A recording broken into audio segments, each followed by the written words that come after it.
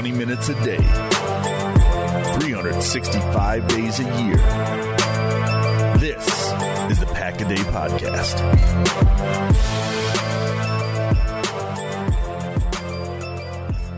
Hello, everybody, and welcome to episode 411 of the Pack-A-Day Podcast. My name is Andy Herman. I am a writer and editor for Packer Report, brand new gig, so make sure to follow me over at Packer Report. A lot of great team members that we have from the Pack-A-Day Podcast that are joining us over there.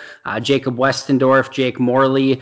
We've got Ross Uglum, of course, who's running the show, Zach Jacobson, and then, friend of the show, Peter Bukowski. So we've got a lot of great people that are helping us on the Packer Report, brand new gig. So make sure to check us out over there. Of course, you can always follow me on Twitter at Andy Herman NFL. I've got a very big show lined up for you today, taking some looks at some of the big takeaways from week one action, a couple notes from Packers Bears that stood out to myself and my guest, and a quick look ahead to Packers Vikings as well. But to help me break this all down is a contributor for Cheesehead TV, co-host of Cheesehead TV Live and the Packer Pulse, plus, of course, our very own Pack-A-Day Podcast. Joining me today is the one and only Jason Perrone. Jason, how the heck are you doing? I'm doing good, and it is probably a good thing that there is the one and only of me. Thanks for having me on, Eddie. No, that's amazing. We love having you here on the podcast. I know you're still relatively new to the team, but you've been crushing it. You're going to be on every single Saturday now, which I know I'm super excited about. But yeah, just happy to have you. Happy to have you on with me tonight. And this was opening day, NFL, of course. Now we got to sit back, kick back, and relax a little bit more and enjoy this because, of course, Packers beat the Bears Thursday night. But this is the first full Sunday slate of action. We had a lot of great games, a lot of entertaining action, a lot of big performances. Let's get started right away, though, in the NFC North. We had two big games. The Vikings beat the Falcons 28-12. The Lions tied the Cardinals, kind of choked that game away a little bit. We'll get into that one in a second, but let's start with Vikings and Falcons. What were some of your main takeaways from that game? And we'll get to Vikings Packers a little bit later and how this kind of transitions into that. But just flat out Falcons and Vikings today, what was your takeaways? Well, it's week one. I always kind of put a star next to week one because a lot of weird things happen and it's hard to really glean what teams are going to be. But it's hard to ignore what Dalvin Cook did. I mean, they gave him 21 carries. He got over 100 yards. He scored 2 touchdowns. So fantasy owners are happy. He had a great day on the ground. This is the kind of day that I think the Vikings envisioned when they drafted Cook. So, I mean, obviously their offensive line is a little bit more porous. And I know that Garrett Bradbury had a few issues today at times, but that's also a good look for the offensive line. Even if they aren't great, they handled some business today. I mean, Dalvin Cook probably made him look good, but that was the biggest thing for me. And then obviously in the passing game, nothing too flashy, but obviously Stephon Diggs, Adam Thielen, still a duo that is going to be terrorizing the league this year. And the Packers are going to obviously have to prep for quite a bit in a little less than a week's time. Yeah, and that was one of the disappointing aspects of this game from a Packers standpoint is I was really hoping. So Green Bay, of course, has a couple major advantages going into this game. They've get the extra few days to prepare. They get an extra few days of rest. Of course, it's going to be a home game in Green Bay. So there's some built-in, baked-in advantages that Green Bay already had. I was really hoping that this Falcons-Vikings game was going to be a real game that went to the end, that they were fighting back and forth, that maybe the Vikings defense had to play, 75, 80 plays. And this was nothing of the fact at all. In fact, the 28-12, score line probably does it a little bit more justice to the Falcons than what this game actually was. The Vikings only ran 49 total plays on offense, which is a ridiculously small number. And then to add on top of that, Kirk Cousins only threw 10 passes. He was 8 of 10 for 98 yards and a touchdown. So, like you said, this was a Dalvin Cook performance. This was a performance that it did not take their offense a ton of effort. Anthony Harris ended the game with 2 interceptions. Matt Ryan did not play well. The Falcons did not look like they came ready to play this game. So it was, from a Packers standpoint, disappointing that this wasn't closer and they give the Vikings a little bit more of a challenge. However, the last thing I'll say in that regards is sometimes when you don't have a game that puts puts up a ton of a fight, and then all of a sudden you get to a game that it does put up a fight, it can kind of knock you in the mouth a little bit, and it kind of takes a little bit of adjusting to. We'll get to the Ravens game in a second. It's probably going to be a little shock to the system when they're playing anybody besides the Dolphins next week. So hopefully the Vikings maybe put it on cruise control a little bit based on how easy it was against the Falcons, and the Packers can take advantage of that. But disappointing performance for the Falcons for sure. Yeah, it was, and again, it's week 1, so you never know what's going to happen. There's still some out there that I think believe that the Falcons have a chance to win that division, which is really interesting given that the Saints did as well as they did last year. So the NFC South is going to be one to watch. Tampa started out okay. Their defense looked okay. Jameis Winston had a tough day throwing the ball, so that was a little bit of a concern. And then Cam Newton and the Panthers actually made a charge late against the Rams. That game looked like it could get out of hand quickly, and the Rams started running away with it on the road in their opener. But the Panthers made a game of it, and it came down to, I think, a differential of only 3 points. So that's going to be a fun division to watch for sure. Yeah, I totally agree. And not a great start for the Falcons, but like you said, take everything with a grain of salt. Only 1 week, and a lot can change over the course of a full season. But speaking of, week 1 and how things can change quickly, Lions and Cardinals. Lions have a 24-6 lead with 14:47 left in the fourth quarter. So basically start of the fourth quarter. They had a 24-9 lead with just under 6 minutes to play. And they end up tying this game up, or the Cardinals end up tying this game up 24-24. With 43 seconds left, touchdown pass to Larry Fitzgerald, and then they convert the 2-point conversion. They exchange field goals in overtime, and it ends up being a tie game. We end up with a tie game in week 1 for the second year in a row. But what were your takeaways from this game, Jason? This was an interesting one. So I'm here in the locale. I'm in the Phoenix area, so I'm going to hear plenty about it on the local news.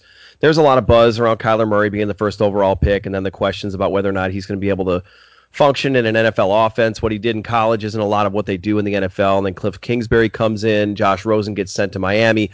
All sorts of things and storylines. And then you've got the Lions that are coming in. And both of these teams weren't expected to be very good. And, of course, out of the gate, the game went about as you thought it might go. The Lions with a little bit more experienced quarterback, 10-year veteran Matt Stafford comes out, has a good game. They start putting up some points. I think Mike Daniels made a few plays, former Packer there, as a Packers angle to that game.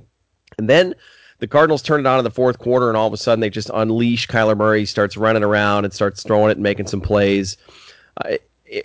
This was a really, really strange one. This was a very typical week 1 game that who knows how this goes, if it's midseason or late season. But I don't think, the way that Kyler Murray was playing initially, there were a lot of questions, and everybody's really quick to react and throw somebody, under the bus if they're playing poorly right away, or, laud them if they're playing really well. I mean, everyone's got Lamar Jackson winning the MVP now, and I'm sure Baker Mayfield's going to get cut next week, based on the way they played today.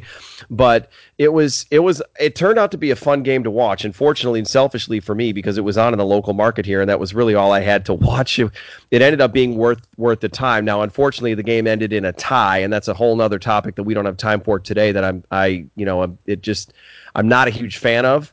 But the fact that it ended in a tie, I think the Cardinals probably, a little bit of a moral victory here, even though it doesn't show up on the stat sheet, because it definitely could have been a loss.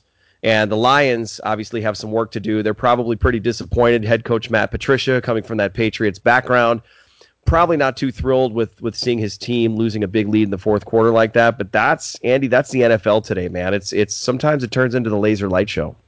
Yeah, and that's kind of not the NFL today, but also kind of the Lions for a long time now. They kind of seem to, get defeat or a tie in the jaws of victory sometimes. It's just totally crazy sometimes what happens to them. But I thought this was absolutely as much of a moral victory as you can have in the NFL. This definitely was for the Cardinals. I think you hit that on the head. But what I'll say is that was a massively important fourth quarter. You've got your rookie first-round pick. You've got a brand new head coach. Things were not going well. Only 6 points through the first 3 quarters. Things definitely weren't looking great. The Lions had a complete stranglehold on that game. And to really kind of come back and rally yourselves, rally the crowd, get everyone back into it. They actually took the lead in overtime. They had a really good chance to win that game. They were down, I want to say down like the 5 to 8 yard line, somewhere like that in the overtime. But this was a very good comeback. I think I think sometimes, hearing a team choke something away is a little bit ridiculous because, that's why you play a full game. Sometimes people do really well in one half and other team does really well in the other half. And it's just kind of happenstance that one's in the first half and one's in the second half. That's why you play the full game. But this definitely felt like a game that Detroit had multiple opportunities to win and just couldn't close the deal. So a tough tie for Detroit and a kind of good tie for the Cardinals. It's kind of weird how that works. This feels like a Cardinals win and a Lions loss, even though they both end up on the same, side of the stat sheet or the record sheet, I guess I should say. Yeah, and who knows what's going to happen? I mean, the Cardinals are probably going to be pressed just because of the talent that they have in this. I mean, Hail Mary to Larry is probably not going to be a sustainable offense for an entire season. They've got Patrick Peterson out half the season with his suspension. There's just some things that they're still building and working on. There's only so much they can do in one draft, but they've got to be encouraged with what they saw today, at least offensively, with a new head coach and how they can fight back. And, some of those things build, and maybe they come out and surprise and win a few more games than they should. The Lions, obviously, we as Packers covers and fans have to hope that the Lions don't get too high on anything that they did today. I mean, I'm sure they're probably, like you said, getting on the plane, going back, feeling like almost like it was a loss because they had that game in the bag, or at least should have, and then lost that lead. So, but two teams that were exciting to watch, and again, in week one, there's always a couple teams that get sneaky and sneak in there at the end. You never know who they're going to be. I don't necessarily see Arizona being that team. Detroit maybe could surprise us. I'm not quite sure that's the case. But if it does, or if they do, we can all look back to this week one game and say, well, that might have been where it started or what the catalyst was for that season. Yeah, really great point. And last thing I'll say, TJ Hawkinson, huge game for the Lions. I think they have a really big weapon there and something to take away. And Kyler Murray, you touched on it earlier, but I really liked the way that he performed in that fourth quarter. And I saw some serious signs out of that offense. Now, it should look good, hopefully a little bit out of the gates before there's a ton of tape on it and teams have the ability to counter it, and kind of same thing to an extent of Kyler Murray. But liked a lot of what I saw out of that combination, and I think they're going to continue to grow going forward. And they've at least piqued my interest a little bit, and I'm excited to see where things go from here for Arizona. Let's go over some other interesting outcomes right away. Browns get blown out by the Titans. That, I don't think many people saw coming. Ravens blowing out the Dolphins. I think that was probably a little bit more predictable with what's kind of been going on in Miami. Anytime you trade one of the team's favorite players just a week before the season starts and make some really questionable decisions, this team, I don't know if they quit week one, but there's already rumors of players wanting out of Miami and talking to their agents. So we'll see what comes of that. But, by the way, they get to play the Patriots next week. So good luck to the Dolphins with that. And then Bills come back and beat the Jets 17-16. So that was a little bit of an interesting result from there. But those were three that I kind of took away. Any notes from those three games or anything else that stood out to you? So, Andy, I don't know if you read the ESPN simulator last week. Did you happen to see that? I did not. So that they ran simulations on the season, and they ran it. It was like several hundred simulations, and they had the Dolphins starting out 8-2 somehow, and I think they won. They had them winning their first 4 or 5 games, and one of them was beating New England in week 2, and just some crazy things. They had that name, on the Packers side of things. They had the Packers starting out 8-0. They were the last undefeated team, and they were the first to 10 wins. So hey, who knows? But I mean, the Dolphins. That was a bad performance all around. I mean, I think that was just as much Miami playing very, very poorly as it was Baltimore maybe peaking out and maxing out. I don't know if Lamar Jackson's ever going to put up the kind of numbers that he did today. I mean, 17 of 20 for 324 yards and 5 touchdowns. I mean, that's kind of Peyton Manning, Denver Broncos, maybe even Aaron Rodgers-esque. So that was kind of an anomaly there. But, Brian Flores, tough debut there as Dolphins head coach. And, yeah, he's facing his old team, the Patriots, next week. So that's going to be tough. Cleveland, we can pile on all we want here. I think the Browns losing, now it was a home game, but I think the Browns losing in week 1, they're a team that I could absolutely see come out next week and flip the script completely and look just absolutely phenomenal. So I'm not going to give up on the Browns. I don't think there's any issues there yet. I mean, we'll see. Now the problem is If they lose next week, they start 0-2, and I think since 1990, there's been 27 teams that have gone to the playoffs after starting 0-2. So those hopes that those fans have and those players probably have are probably going to be a little bit challenged. And then as far as Bills Jets, I think that's the AFC equivalent of Lions Cardinals today. That was a game that against two teams that have struggled for a long time, divisional matchup. It ended up being an exciting one, but I didn't really watch too much of that. So as far as the takeaways there, I mean, if you just look at the stat sheets here, not a whole lot really stands out from it. I will say it looked like Ed Oliver had a fairly okay and decent debut for the Buffalo Bills as a guy that I know a lot of Packers fans wanted, but that's about all I saw out of those particular contests that was of note. Yeah, I think you make a ton of great points there. From a Ravens standpoint, I noted, prior to the game, one of the things I was going to really keep an eye out for was how they were going to do this, kind of rushing attack with Lamar Jackson. It seemed like they were going to run, maybe some option looks, a lot of pistol looks. It looked like they were going to come out and run a really unique offense, from all, that we kind of saw in preseason and from all we heard from some of the practices. It looked like this was going to be a really interesting offense to watch because of that. And it was a really interesting offense to watch, but not because of any of that. This was Lamar Jackson coming out and throwing the ball all around the field. And like you said, this was Miami. This was a team that is in a very interesting situation. From all intents, the players, the coaches, they're not tanking, but this front office put them in a great position to tank the season and not win a ton of games. So we'll see what happens with the Ravens going forward, but that was a really fun start for that offense, especially with Hollywood Brown and some of the things that he was able to do to open up that offense. So that was fun. I'm totally on board with you. I think the Browns are going to be just fine. I think this maybe was probably a decent wake-up call that they needed, for all the expectations that they had. We saw magazine articles that labeled them a potential juggernaut.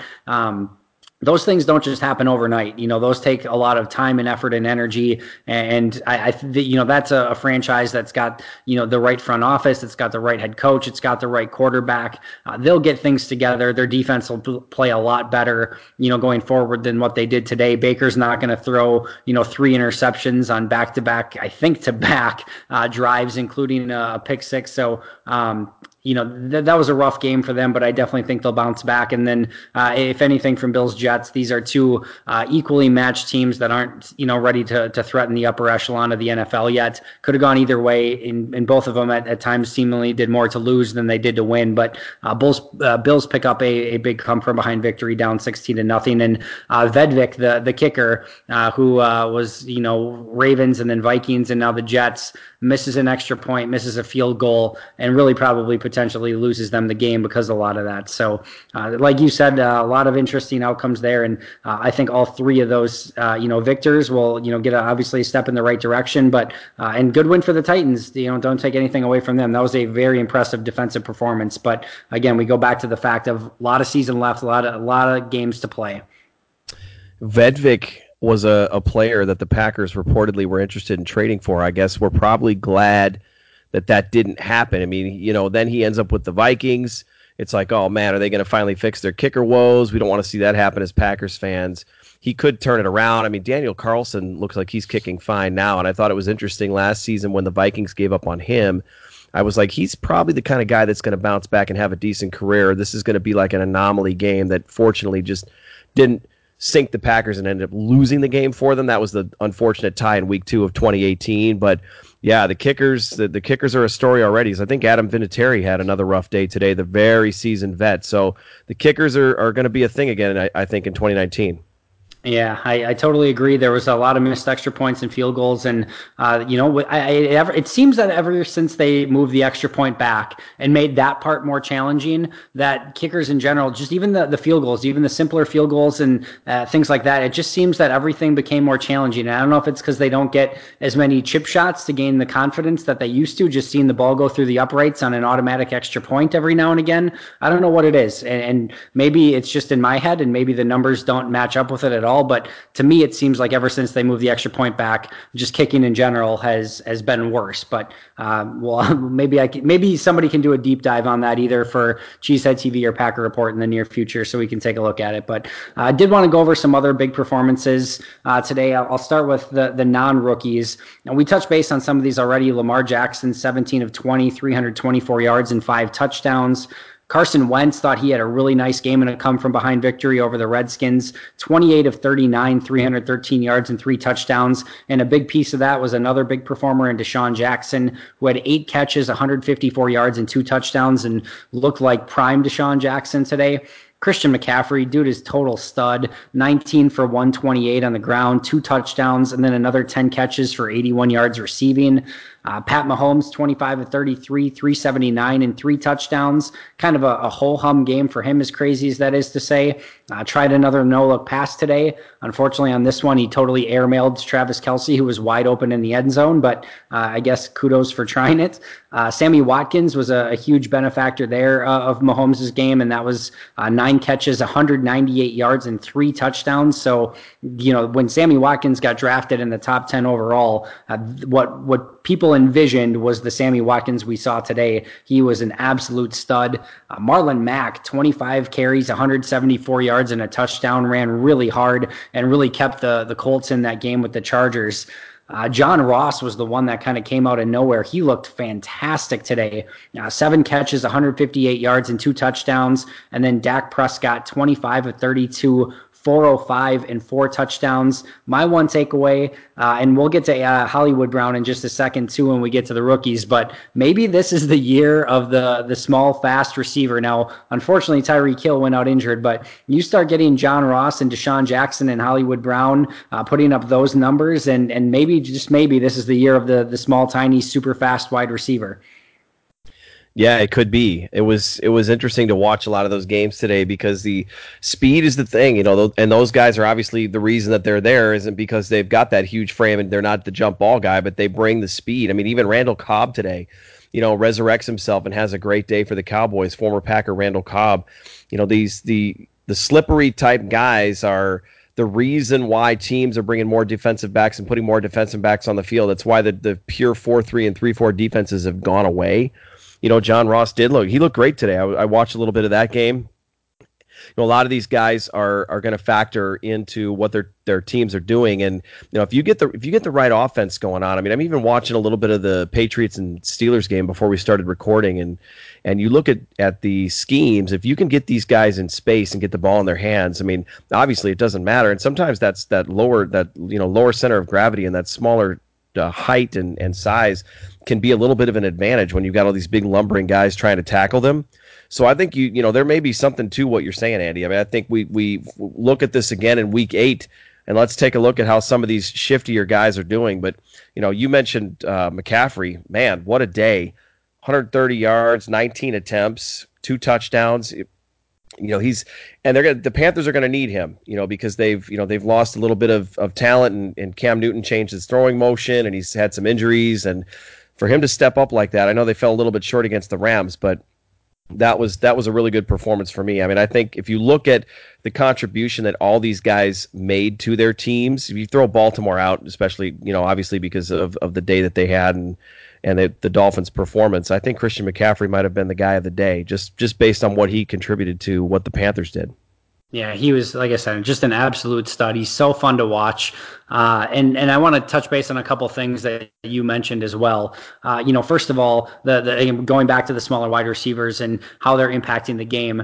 We're seeing teams that want to open up the field not only vertically but horizontally as well. And some of these receivers who can run on the jet sweeps and go in motion and the bubble screens, and it's just speed that can get you from anywhere on the field. And I think Tyreek Hill is really the one in the last couple of years that kind of changed the name of the game a little bit. Of course, we've seen, players like Brandon Cooks, Deshaun Jackson's been doing a lot of this for a while, but I think we're going to see more and more of Hollywood Brown, even a guy like Christian McCaffrey, where you weren't talking to him in this regard, but some of the things that he can do as both a receiver and a running back. And again, some of the jet sweeps, the motions, getting him vertically on wheel routes. Like, it's just these type of players that are opening up offenses. And then the other thing that you said, of course, you are seeing defenses more and more, go predominantly nickel, predominantly dime, 6, defensive backs, sometimes even more. But if I hear one more article in the offseason or one more person talk about,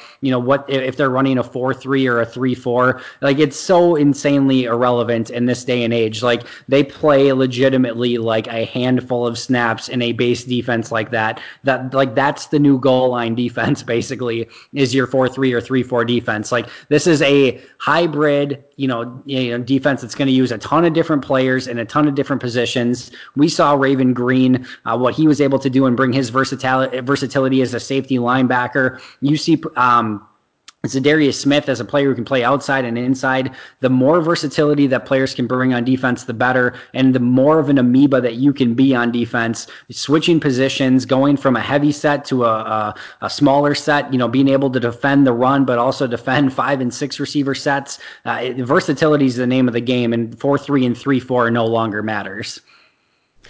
Yeah, I think there's something to that. And I'm not a big X's and O's and scheme guy like some of you guys are that do great film work. And that's one thing that I want to, I take an opportunity to congratulate you on the Packer Report and some of the contributions over there, because that's going to elevate that publication to the next level. I mean, you think about some of the guys that have been through there and contributed to that and what they're doing now.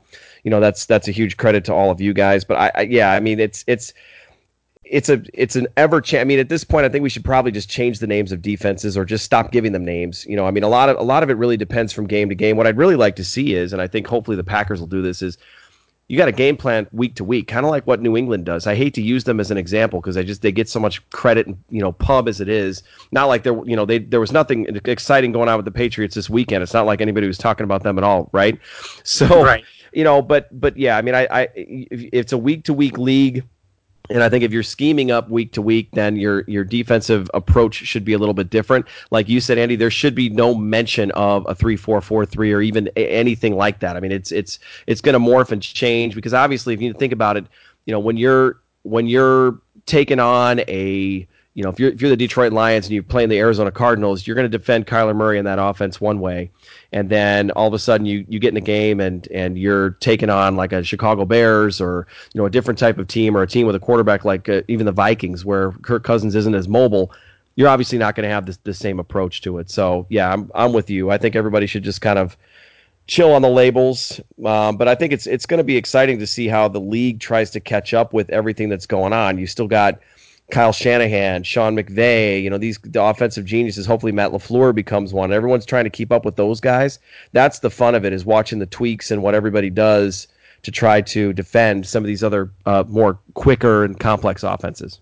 Yep, 100% agree, and I appreciate the kind words, and I'm glad you brought it up one more time because I think I forgot to mention that Mark Eckel, Dusty Evely, and Jacob Westendorf, of course, also huge members of the podcast, are also going to be joining us over there. So I was worried I was going to leave them out, so I thank you for the opportunity to bring them back up because they're going to be a huge part of what we're doing as well. And of course, all three are a huge part of us here at the Pack-A-Day podcast. So, but again, thank you very much for the kind words, and very excited to be part of that team. And it's totally surreal. And at the same time, I'm just so excited to get started. So, and I want to actually take the time just a second here too, just to thank everyone at Cheesehead TV. I'm so excited that I'm going to be able to continue to put this podcast out on Cheesehead TV and continue that relationship because everyone at Cheesehead TV means so incredibly much to me, and for giving me the opportunity that I've had there. So it was a very bittersweet move for me because of everything that's been going on with Cheesehead TV. And, everyone at Cheesehead TV continues to push the envelope and come up with new content, and it's just such an awesome group to be a part of. So like I said, my huge thing is I'm so excited that we're going to be able to continue to produce the podcast through there while I make the transition again over to Packer Report. So thank you so much. I do want to go over a few of those big rookie performances. AJ Brown, a receiver a lot of people had pegged potentially to the Packers, 3 catches for 100 yards. Hollywood Brown, we touched on 4 catches, 147 yards, and 2 touchdowns. Again, he completely opened up that game for the Ravens. Terry McLaurin, 5 catches, 125 yards, and a touchdown. Gardner Minshew coming in for Nick Foles, 22 of 25 for 275 yards, 2 touchdowns, and a pick. against the Chiefs. That was a very impressive, backup performance for a rookie quarterback. I was really impressed by him. We already touched base on Kyler Murray, 29 of 54, 308, 2 touchdowns and a pick. And then TJ Hockenson, 6 for 131 and a touchdown. Any big rookie performances that stood out to you more than any other? So on another show that I do, Pulse of the Pack, with Jake Westendorf, who's also one of our Pack-A-Day podcast colleagues, I said that it might not be too crazy to think that TJ Hockenson might be a candidate for Offensive Rookie of the Year. And if he's going to play and be as effective as he was today against the Cardinals, then there's a good chance that he'll be at least in the conversation. It's rare for a tight end to win that just because it's such a receiver, quarterback, running back league. But Hockenson had a really, really good day. And then Hollywood Brown, he had not only 2 touchdowns, one of them went for 83 yards. I didn't see it, but I would be really curious to see how much of it was air and how much of it was legs, because he's got a ton of speed. And yeah, another name there that and I don't know how much he was mocked to the Packers. I mean, obviously there was a lot of talk about them getting a receiver, but a great performance for him. He's going to have a really good career, and I think him paired up with Lamar Jackson is going to be a really, really good a good pairing there. And yeah, I did note A.J. Brown. I mean, the Titans had a really good day. They're kind of an interesting team that a lot of people tend to forget about. They kind of get buried in that AFC South because everybody, talks about the Texans, and the Jaguars had a good season, and then Andrew Luck used to be with the Colts, and the Titans have just kind of been hanging around there. But yeah, I'm going to be really curious to see how they do this season, and if Marcus Mariota can stay healthy and keep that whole thing going on there. But that was pretty much it. I think you pretty much nailed it there.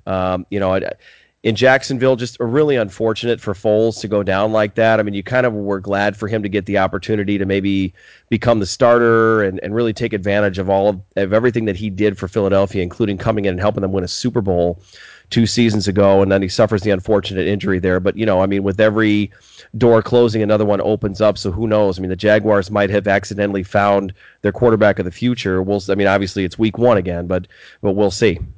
Yeah, that was the standout for me because I liked all of those other players coming out of the draft: A.J. Brown, Hollywood Brown, McLaurin, Kyler Murray, T.J. Hockenson. I really liked all those guys. Gardner Minshew was a guy on tape who looked like a 6th or 7th round pick. I forget. I think they got him maybe 5th or 6th round, but he looked like that type of prospect to come in and have that type of day. Game 1 off the bench, not expecting to play. I mean, we talked about as Packer reporters and Packer fans, a guy like that in the 5th, 6th round, that's Brett Hundley. Brett Hundley had 3 years to prepare for that situation coming into Green Bay, and he had trouble acclimating himself and getting ready for that position. So in game 1 of your very first NFL season, to be picked in that type of round and come in and perform like that was a baller performance by him, and good on him. And I know it ends up in a loss, but that was, I think, better than anyone could have expected for a guy coming in fresh in that type of situation. So kudos to him. Of course, we touch base now on a couple of these injuries. Nick Foles, broken collarbone. Chris Lindstrom, possible fractured foot for the Falcons, their first-round rookie guard. Tyreek Hill has a clavicle injury very similar to Jake Kumerow. And then from a Vikings-Packers standpoint coming up this week, Mackenzie Alexander dislocated his elbow, their cornerback, dislocated his elbow and is probably going to be out for a little while, at least you would think. Never want to speculate on injuries, but it doesn't sound like a dislocated elbow would be something that you'd easily come back from. So definitely some interesting names. Tyreek Hill, that's going to be a big loss for the Chiefs offense. Now, granted, they looked just fine after, he went out even against a pretty tough Jaguars defense, but that's a tough one to replace. And then, like you said, with Nick Foles, just, getting an opportunity to be the guy in Jacksonville. Of course, they give him all that guaranteed money. They finally get somebody that's not named Blake Bortles to lead that team.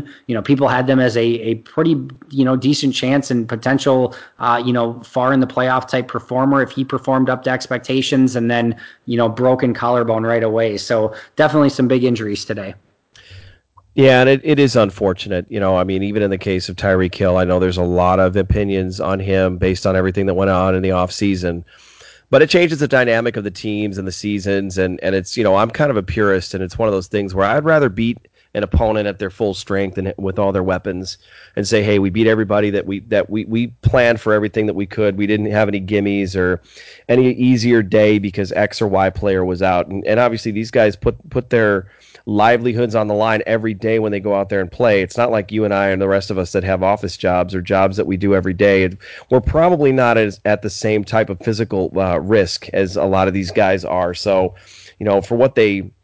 for how much it changes when they get hurt, because obviously then, their salary changes, and if their season's over, that really has, financial implications. And I know I'm getting very granular with this whole thing right now, but I mean, you pretty much nailed all the big injuries on the day, and I think you pretty much covered everybody that was hurt and how it's going to impact them. But it's just one of those reminders to fans of like, hey, yeah, it might sound great because now your team has a better chance to win, but again, it's people trying to provide for their families, and it's a tough game. And it really made me appreciate too, Andy, the fact that the Packers, we'll find out more once they actually have to talk to the media and start putting some stats out this week, but it seemed like they got out of that game on Thursday night relatively healthy, which was really good to see because there were a couple guys that came out. I know Aaron Jones looked like he got poked in the eye at one point. You always worry about Kevin King, whether that's fair or not. You always worry about Kevin King, and so I'm glad that he came out of the game healthy. And, hopefully, fingers crossed, knock on wood, all the cliches, this is something that the Packers can sustain, because watching some of these losses, especially the Foles with the Jaguars, we've been through it as Packers fans. It's something that can really change your season in a blink, and sometimes it's not for the better. Yeah, and if that is the case, and it certainly seems to be so far that Green Bay got out of that game relatively unscathed, let's not forget, this is one of the toughest, most punishing games that they'll probably play all season. Like there were some big hits, things were going on in the trenches. Like a lot can happen in a physical game like that. And if they came out of that unscathed, awesome. And then the other thing, how many times have Packer players gone into Chicago on that field and had injuries of, various proportions because of that field in Chicago? So they got a tough road game out of the way against a really physical, very, very physical football team, and got one of those games out of the way without having to actually hopefully have anyone go on the injured list or miss any significant period of time if that is in fact the case. And I also think too, for a team that doesn't play a ton of their players in the preseason, I'm always of the feeling that sometimes I totally agree with the philosophy, by the way, but I also think it can take the body a little bit getting used to playing 60 minutes. And I think you are more susceptible to, some tears in your body having all of a sudden to, play 50, 60 snaps a game when you haven't done that in almost a year. So I think the fact that they got out of all of those things with potentially no injuries is one of the huge, huge takeaways from that game, and is really icing on the cake to a big divisional victory on the road. Yeah, it was a big win, and we talked about the injury piece. As far as the game itself, to see the Packers win a low-scoring physical game on the road, when was the last time we saw something like that happen? We saw the defense step up and win them a lot of games. They played well. They had a couple of different seasons where they were really good. They were really good in 2014. They gelled. Obviously, in 2010, they gelled. But they also had a really effective Aaron Rodgers. Well, in this game, Aaron Rodgers and the offense really weren't sinking. They weren't really moving the ball. The Bears defense really did a good job of stymieing the Packers offense, and maybe there was a little bit of that rust that was there. I know that everybody rolls their eyes and they get tired of hearing about it, but the reality is that when you don't play in the preseason, this is your first chance to run as an offense, even when you're familiar with the system. But in this case, the Packers running a completely new system for the first time together and trying to get their cadences down and all their timing. It really says something to how much the defense contributed to that win, because the offense really didn't uphold much of their end of the bargain. The other piece to that too, with them running the offense and gelling with it all, is you saw a couple times too that we're going to see some of the same issues that we saw in seasons past still rearing their ugly head. I mean, that's now Aaron Rodgers, delay of game, not getting the snap off until the play clock is down into 1 or 2 seconds. Things that we were hoping would go away now with this new offense. Okay, they'll be sharper, they'll get the play off quicker. And I think as the game wore on, they were much better with that timing. But now I think you're seeing that maybe some of that has to do with Aaron Rodgers and his preference and how he likes to set up the offense and how long he takes to diagnose the play. And I'm not saying it's a negative thing. I'm not saying that to be negative. I trust Aaron Rodgers 100% to run the offense. But I think that that's just a great reminder of, hey, look, there's going to be times when it's going to look a lot like what we've seen before, because old habits die hard. It's still the way that he plays the game and runs the offense and quarterbacks the offense. That was just something that I kind of took away from it. But man, a physical game like you said, and to see the defense step up like that, I'm only more excited to see those guys come out and do some more work in these next couple games. Yeah, and I had a couple notes from that game as well. I haven't had a chance to talk about it on the podcast yet, obviously, since it just happened on Thursday. But one of the things I noted in my first, round of film breakdown was just how effective the corners and the defensive backs and the linebackers were at getting to the receivers, even on the completions. Of course, we saw some interceptable passes. Of course, we had the one interception, then Kevin King, with Adrian Amos having the one interception, Kevin King almost having the other. But even on the plays that were completed, the corners or the defensive backs or the linebackers, they were right there either to contest it or they were there to make the tackle immediately after the catch. There was very little yards after catch for the Bears offense. That was one of the huge takeaways for me from that game that I was super excited about. And then I thought, one of the things that I noted in my article, I took, a look at the three biggest game-changing plays. And it was a play that didn't get quite as much publicity. But one of the things that really stood out was the two plays before the Adrian Amos interception. There was an opportunity for Mitch Trubisky to hit Mike Davis on a little bit of an out and up. This was the play that hit Raven Green on the back of the hand. And maybe on first glance, you see some pressure. You see Raven Green, it hit the back of his hand, and you think, maybe we got away with one, or, maybe nice job by Raven Green for sticking with the ball. But this was a pressure simultaneously by Preston Smith and Rashawn Gary, where they get to the quarterback and make Mitch Trubisky throw that short and make it hit Raven Green in the back of the hand or whatever, instead of really being a completion for a touchdown to tie the game. Now, Adrian Amos was playing over the top. It probably would have been a little bit tight, but I think a good throw there completes for a touchdown, and I think they have a tie game. So kudos to Preston Smith, who had a monster game. Rashawn Gary only had 6 snaps, but getting a stunt in there, and Dean Lowry really kind of held up the guard so that Rashawn Gary could get in there on the stunt and hit the quarterback. And it would have been probably more impressive for Gary if Preston Smith didn't actually beat him to the quarterback. But huge play for them, and had it not been for those guys, I think like I said, would have had a tie game. I think that would have got the crowd really going, and who knows where things go from there. The Packers didn't show any ability to really move against the Bears offense at that point, other than really the one touchdown drive, which was due to a big play. So things could have gone in a variety of different ways had it not been for that play. So again, kudos to Preston Smith and Rashawn Gary there. Well, and anytime a game is within one score the entire night, then it easily could go either way for sure. But yeah, I mean, and as my counterpart, as our Pack-A-Day colleague and astute Michigan fan, Jake Westendorf, reminded me of today, did Brian Burns generate pressure on 1/3 of his snaps? Because Rashawn Gary did. So 2 out of 6, he was credited with 2 pressures, but that's great. I mean, again, 1 week, 1 game, and we keep saying it over and over again, but this is, until we get more of a sample size and we get more of an idea of what the tendencies and realities are, I think everything will regress to the mean eventually. But to see Rashawn Gary show up on the stat sheet like that is really good. And I think the Packers obviously are doing the right thing with him in terms of working him in instead of throwing him out there and making him a workhorse.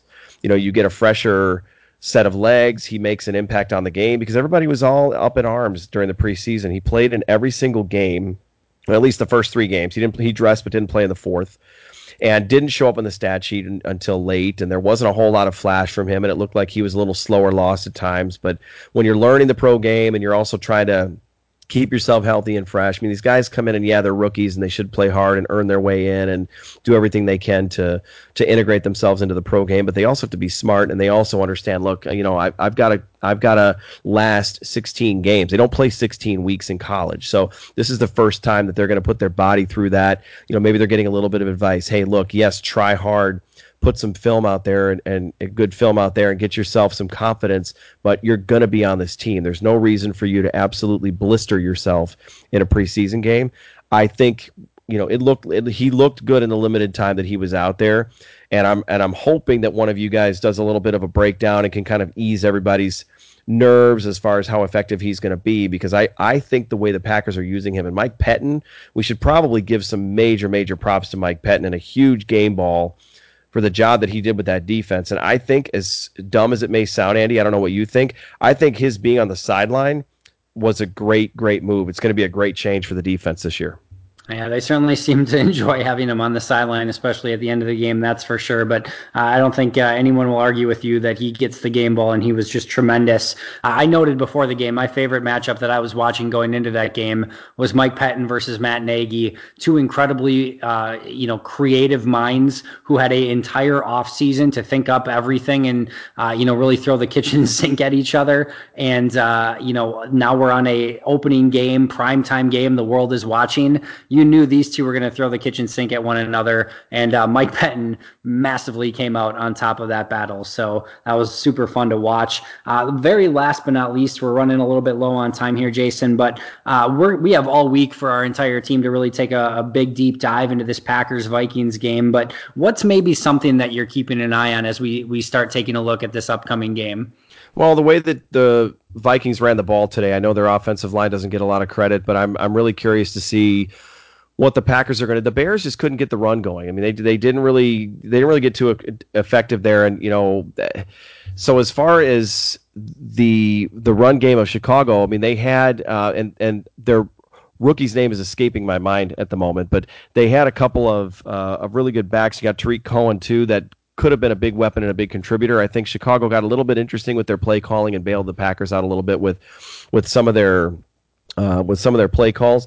But Dalvin Cook, how are they going to defend the run? Are the Vikings going to be able to run the ball and control the clock? Because if the offense is still sputtering a little bit on the Green Bay side of things, they're going to need time with the ball. They're going to need more time to score, and they're going to need, obviously, more possessions. So the defense getting off the field and stopping the running attack. I mean, I mentioned Diggs and Thielen, and those guys are going to be a huge concern. And then you still have Kyle Rudolph at tight end.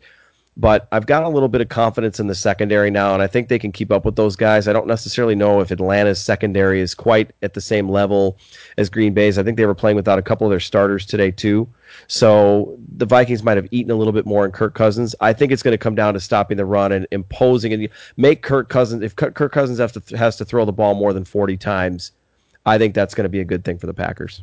Yeah, I totally agree.